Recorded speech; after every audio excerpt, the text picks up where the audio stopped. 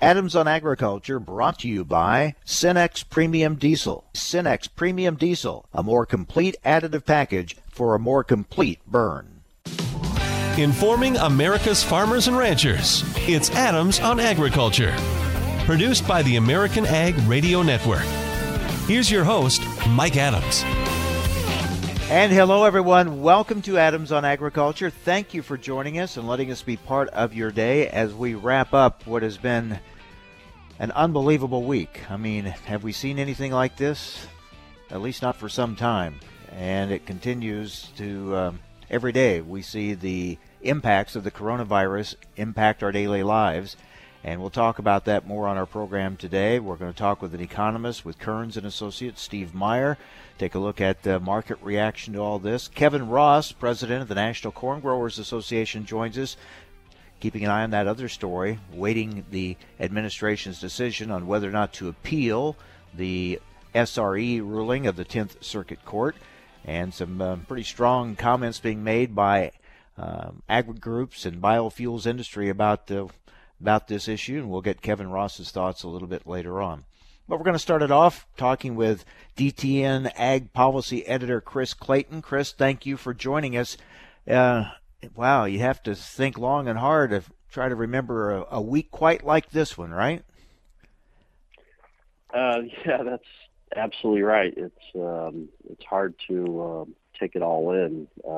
I really began using the words truly black swan event as we watched what was happening yesterday. You know, we have often speculated and tried to warn people what would happen, the disruptions that would happen if there was ever a major animal disease outbreak in this country. And we've been on the guard, of course, against African swine fever and tried to explain what would happen if we had some kind of a major outbreak like that. Now you multiply that even more by seeing a human virus like this that is threatening, and you see how I don't know that any of us could foresee how all of our lives would be so impacted and so many different things would be affected by this. Yeah, I mean, that's the great summary, Mike. You just did not anticipate this. I mean, 3 weeks ago, I was at the USDA Outlook conference in Washington, talking about markets for the year, trade for the year, things of that nature.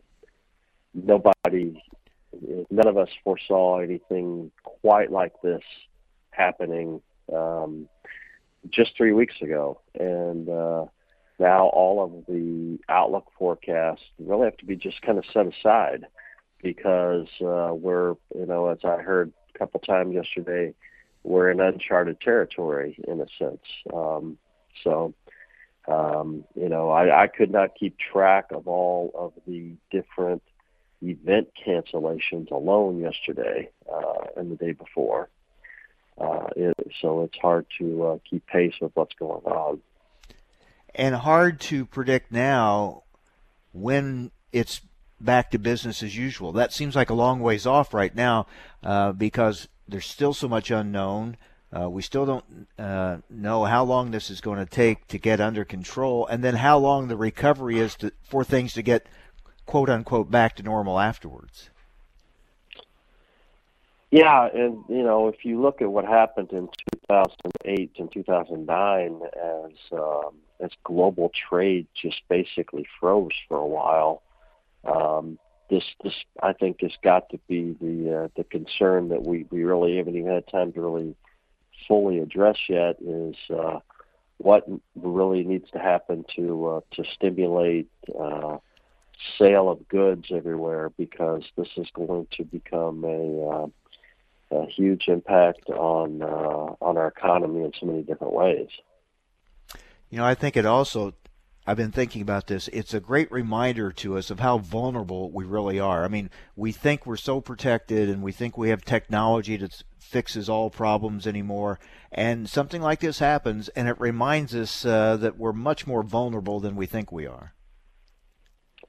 Yeah, and I'm not sure we've fully really seen all the impacts yet. We've been looking a little bit in terms of the loss of rural hospitals. in particular areas of the country, and now we need that healthcare system to be as strong as possible. And we have had hundreds of rural hospitals shut down. Rural Americans are largely, an older population as well. We are fortunate that, in some sense, that we're more isolated in a sense, but we really haven't fully understood and seen what the possible impacts might be as this virus spreads through rural America. Yeah, we were talking with the National Rural Health Association yesterday about the challenges. An already challenged rural healthcare system could really be put under great strain. But as you said, I mean, I guess it's a two-edged sword. In rural America, people being more isolated and at a time when we're being urged to kind of stay away from other people as much as we can. So that's maybe a positive. But the negative is the healthcare system able to handle, what might be coming, could get overwhelmed. So we'll have to watch that closely. We're talking with Chris Clayton, DTN Ag Policy Editor. Chris, the other thing we're reminded of is, again, how dependent we'd become on China for things like medicines, antibiotics, and things that we'll need to fight this.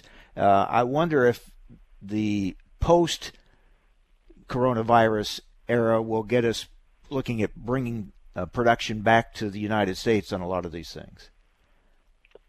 I think that was some of the things that are being looked at in some of this legislation that is being bounced around the House and Senate right now, is trying to ensure some of these medical staples are being produced more in the United States.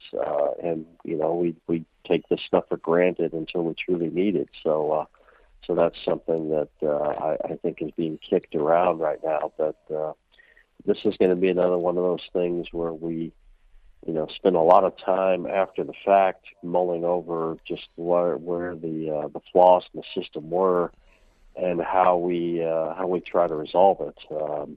We saw that after the banking crisis of 2008, 2009. And we're certainly going to see that kind of situation revisited again, but it's going to take a while. This isn't something that can be fixed on a dime, so to speak. So,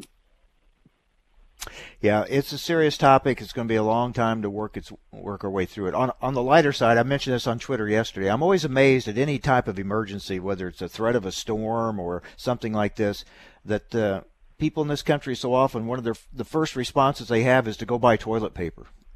Yeah. It seems like there must be an underlying fear that people have about running out of toilet paper, I guess, in this country. So, well, myself, I don't know what I'm going to do with all of the sports shut down. I don't know how to function if I don't have ESPN to watch. So that's my concern. Yeah. A lot of people at home, and they can't watch the ball game. So, wow, we're all dealing with a lot of different things. Chris, thanks a lot. Appreciate it.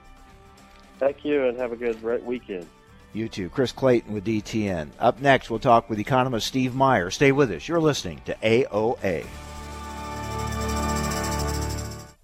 Farmers can't choose the weather, trade policy, or market prices, but they can choose the most advanced dicamba with confidence. Ingenia herbicide has the lowest volatility of all dicamba salts for more successful on-target applications. And it's straight from the dicamba experts, BASF. So make the confident choice for your soybean crop. Talk to your BASF rep or authorized retailer. Ingenia herbicide is a U.S. EPA restricted use pesticide. Additional state restrictions may apply. Always read and follow label directions. Information America's farmers and ranchers need to know.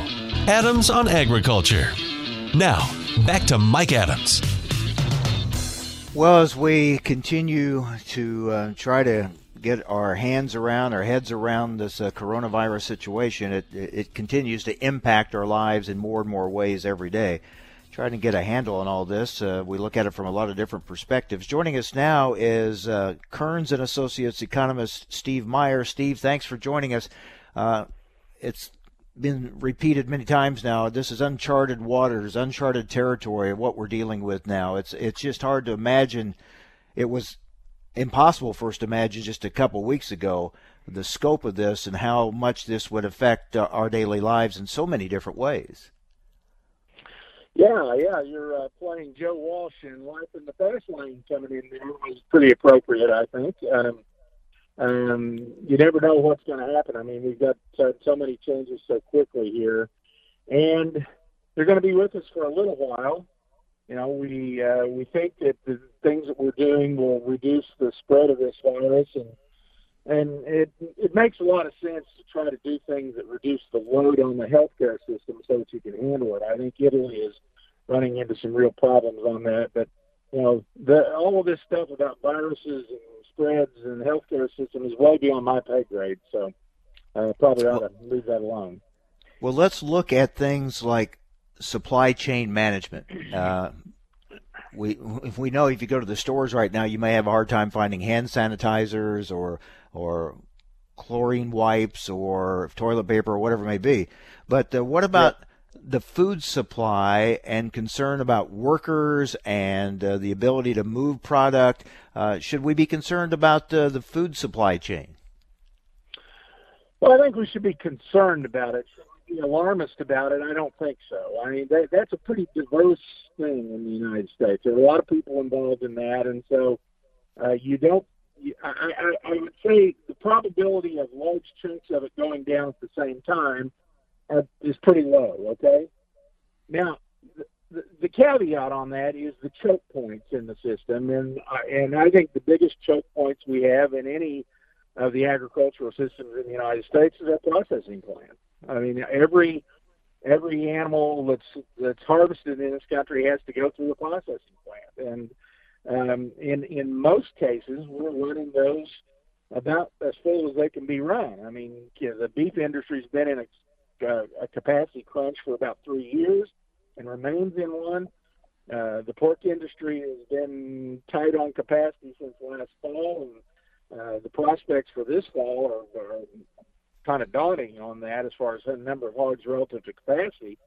And so we're sitting here, looking at what might happen if a plant has a large number of coronavirus cases, and will they close that plant temporarily to try to protect the other workers? Will they just charge on through it? Tell them to stay home if they don't feel good. I don't know that that's a good thing to do. As I think about it, I think if we lose a plant in a place with other plants, I think we can probably make that up. I look back at the fire at the Holcomb, Kansas beef plant last fall, and it certainly disrupted it for a week or so, but there's other plants in that area, and they picked up the slacks and got the cattle slaughtered, and the prices bounced back. The cattle price bounced back, the meat price came back down. If we lose an isolated plant, though, that becomes a little more problematic. It's hard to get those hogs somewhere else. If you lose two, then you've kind of got a problem on your hands. So that's my biggest concern at this moment. Now, do I think that's probable? I don't know enough about human virus transmission and diseases and epidemiology to say if that's probable. This thing is spreading to lots of places, and in that vein, you have to think that some of these precautions are probably advisable. It's kind of unbelievable, but I can't argue with kind of the logic behind it at this point. But you were concerned about this fall, especially as far as capacity at our processing plants already. So if anything disrupts that, then it's really going to be could potentially be a serious situation. Well, it could, but now we got to remember that this is probably a short-run deal. I mean, a couple of weeks. Most places would probably be back up and running, and you'd have some control. Now, that assumes that the things you're doing economy-wide and population-wide are effective. There have been countries, Italy being the most notable, that kind of it looks like this thing kind of got away from them, and so they're having some real problems playing catch-up on that. So in that vein, precaution is probably good. Now, markets hate uncertainty, and so when you ratchet up the uncertainty like we had this last week, guess what? Markets go down. I mean, people bail out of them. And so that's what's happened to the stock market. That's what's happened to hogs. We can see what's going on today. I'm not in the office at the moment. But still, this kind of impact should not be a surprise. And there are some evidence, I guess, from some kind of runs on things at the stores. We even hear that, lots of meat shelves are not stocked very well at the moment. So that says that people might have been stocking up some, and that means that down the road, you're going to have to refill those stores, and you're going to have to come back behind that and fill. Will the amount of product that people are eating at home be offset by a reduction in the amount of product they're eating at restaurants? And there'll be some of that for sure.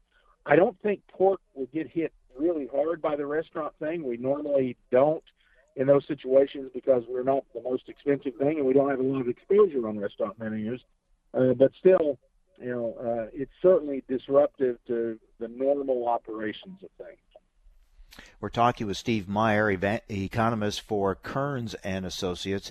Steve, this reminds us again why we are being so vigilant in trying to keep African swine fever out of this country. I mean, we see what happens when these viruses come in, animals and humans. I mean, the disruption that takes place, not to mention, in this case, the threat to human life, but in the case of the animal viruses, what that could mean to, the movement of product within a country as well as the production. So it's a reminder to us why we always have to be on guard as best we can, but also it reminds us again how vulnerable we can be as well.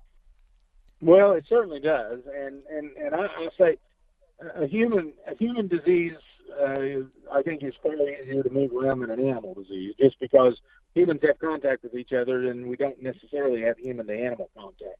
So, given control measures and the fact that we are in control of the pig out there, for instance, all the pigs, and somebody is ultimately in control of those.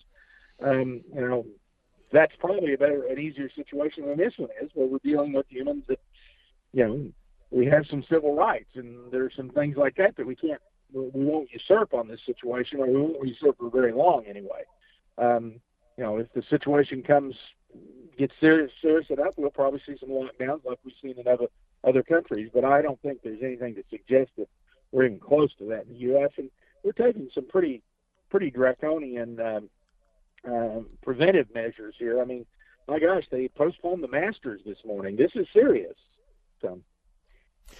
And when we look at how it changes people's lifestyles and people not going out as much, and so it changes eating patterns and things, you alluded to this earlier. So, yeah. I mean, it's amazing how all the way down to just how we conduct our daily lives and how the routines are different. That has a ripple effect throughout the whole economy. It does. Let's just consider just a few things here. Number one is if people start staying home and eating less in restaurants, let's say that they're just not traveling as much on business.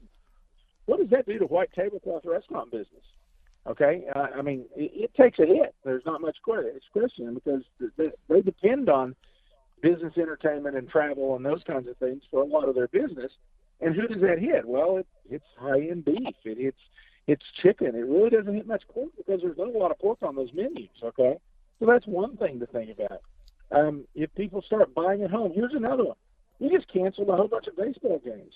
What do you think is going to happen to hot dog business? I mean, and so that'll hit pork trimmings directly, without much question. And I don't know if we'll eat enough hot dogs at home to make up for the amount we eat at ballparks. And so, it is really one of those things. And I don't think we have any experience to lean on something like this, in my career, of this kind of widespread, this kind of tamping down of economic activity and human movement. Right. Yeah, we really are kind of feeling our way through this. All right, Steve, thanks for being with us. Thank you for being with us. Thank you.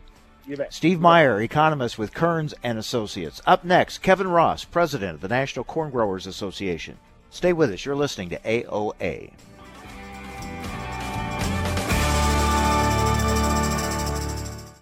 Weeds want to restrict your freedom and crush the spirit of your soybeans. Never fear. Life, liberty, and the pursuit of superior weed control is here with Liberty Herbicide. Stand proud with greater application flexibility, unmatched convenience, and excellent performance combined with the LibertyLink GT27, and Enlist E3 trait systems. And it has no known resistance in U.S. row crops. Talk with your BASF rep or authorized retailer about Liberty Herbicide. Always read and follow label directions.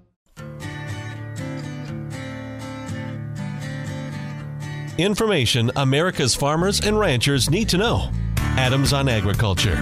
Now back to Mike Adams. Well, as the coronavirus dominates the news and much of our thinking and activities these days, there are a lot of other issues to be watching, and one of those is the administration's pending decision on whether or not to appeal the 10th Circuit Court ruling on small refinery exemptions to the renewable fuel standard. Kevin Ross is with us, president of the National Corn Growers Association, and certainly ag groups in general and the biofuels industry in particular is making a strong push to the administration to not appeal that decision. Kevin, thanks for joining us. I don't know how many more times you could say it or how much more strongly you could say it to get your message across to the administration. Now you just have to wait to see if they're listening. Yeah, hey Mike, it's just one of those things that keeps rearing its ugly head, it seems, and at this point, we won the 10th Circuit case. That was something that NCGA, along with some of the other groups, were involved in, and won that case 3-0. So should there be an appeal, the likelihood of that even getting brought up or them winning is very, very slim, and that's what's just more frustrating about it, is that it just seems like further delay for a decision that's been made. And the key would be, if there is an appeal process, even if they would eventually lose the appeal, what happens in the meantime? Do they keep granting these exemptions, or do they kind of put a hold on that? We kind of have to wait and see on that. Well, that's true, and we're wondering. We certainly believe that they should not grant any more during this time while they're waiting to see about any appeals. That to me would be just something that to continue to confuse the issue, and we just like to see them hold off and make sure this thing is done, and then see them apply that 10th Circuit ruling across the entire U.S. That's what the EPA typically does. In any type of a regional ruling, obviously it's a federal agency, so its laws usually apply federally or across a broader area than just one region. But certainly an issue that, like I said, Mike, I mean, I'm not going to say I'd rather be talking about coronavirus, but this thing seems to have gone on, and we're just like to see some resolution to this thing. Well, especially when the EPA used an earlier court ruling as their justification for granting waivers. Now, if they appeal, aren't they saying, well, now we're not going to pay attention to the court ruling? Well, that certainly could be viewed that way. I don't know if I'm not sure that's how I would look at it. I would personally just say that that looking at this thing right now, there's just no reason for them to appeal. The chances of that a win there are just so slim. And again, it's 3-0. There's nobody in that court that thought there was. And it was three different pillars of this decision that they were wrong on, and the decision was based upon it. So throughout that, I think it's really easy for us to say that this thing should be applied nationwide and move on. I can't understand why we can't move past this thing and understand that the RFS should be upheld with its full intent of the law. And just move on. And that's what's getting, again, frustrating. Continues to be frustrating for a lot of folks, and certainly in the biofuels industry. And possibly they'll decide not to appeal it. They're looking at it during these 2 weeks. Obviously, there are a lot of other things going on the government's dealing with right now. So you just wonder what the decision will be. But you also have to wonder, why did they even need this 2 weeks? Why were they even considering an appeal? Yeah, I know. I know oil's been in their ear ever since they lost case, they're in the 10th Circuit. They've been all over EPA talking about this, and we've been doing the same.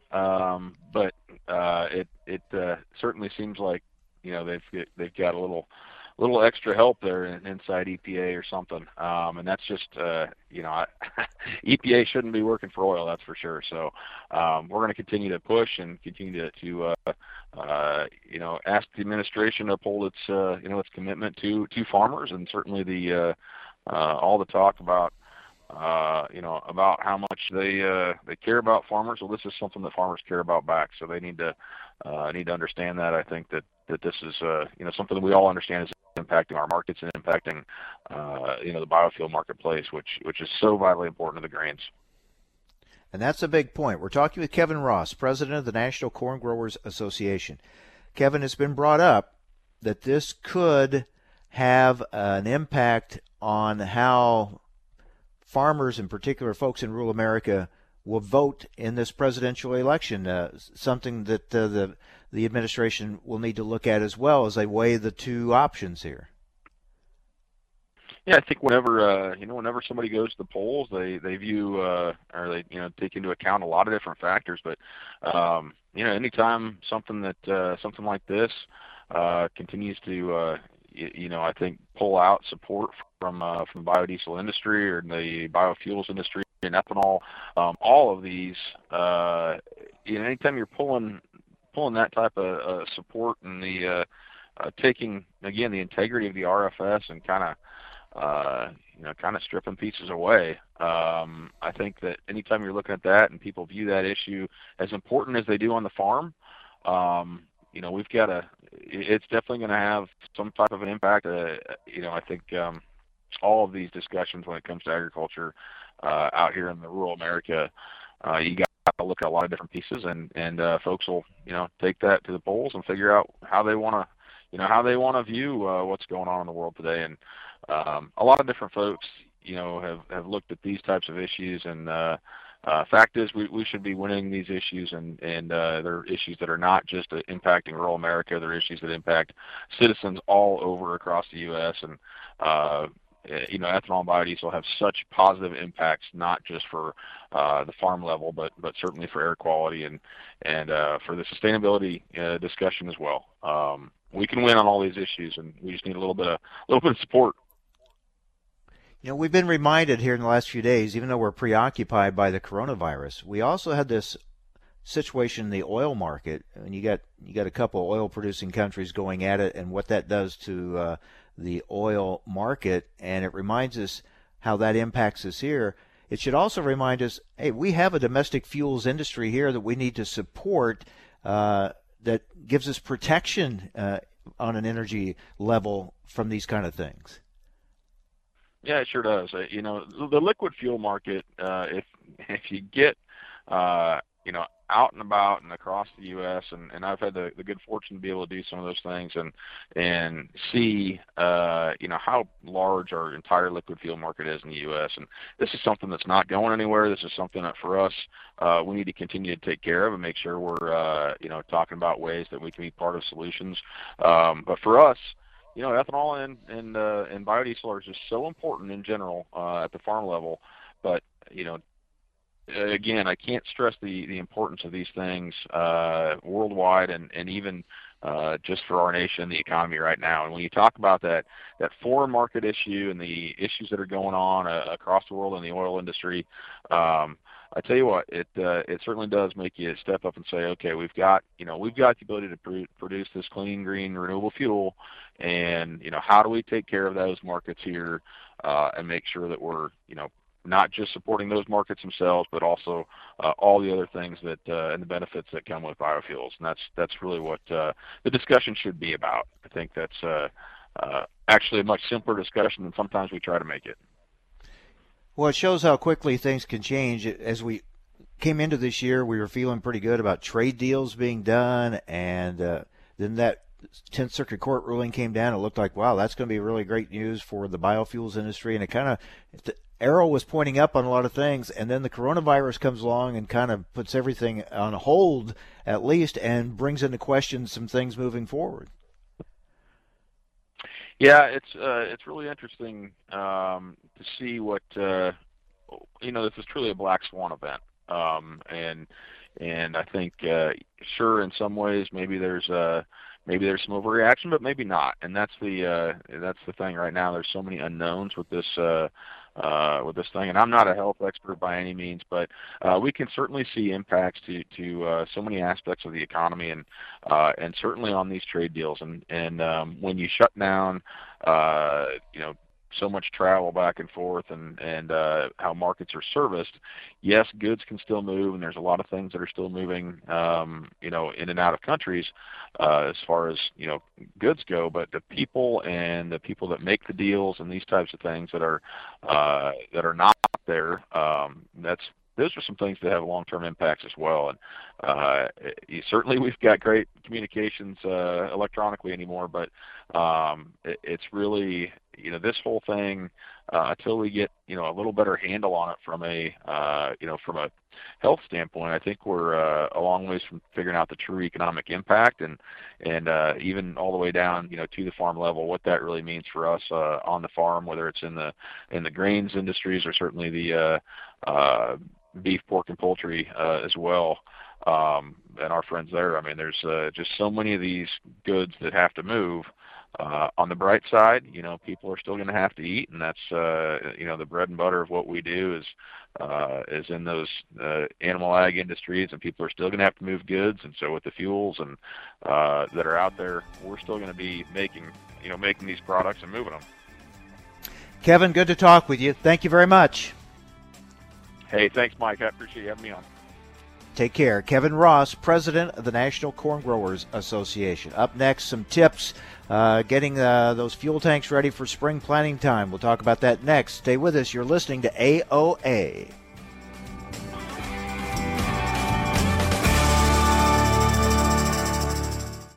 With Cenex Premium Diesel, you can count on a diesel that will keep your operation in top shape.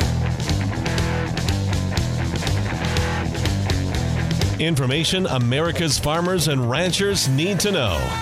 Adams on Agriculture. Now, back to Mike Adams.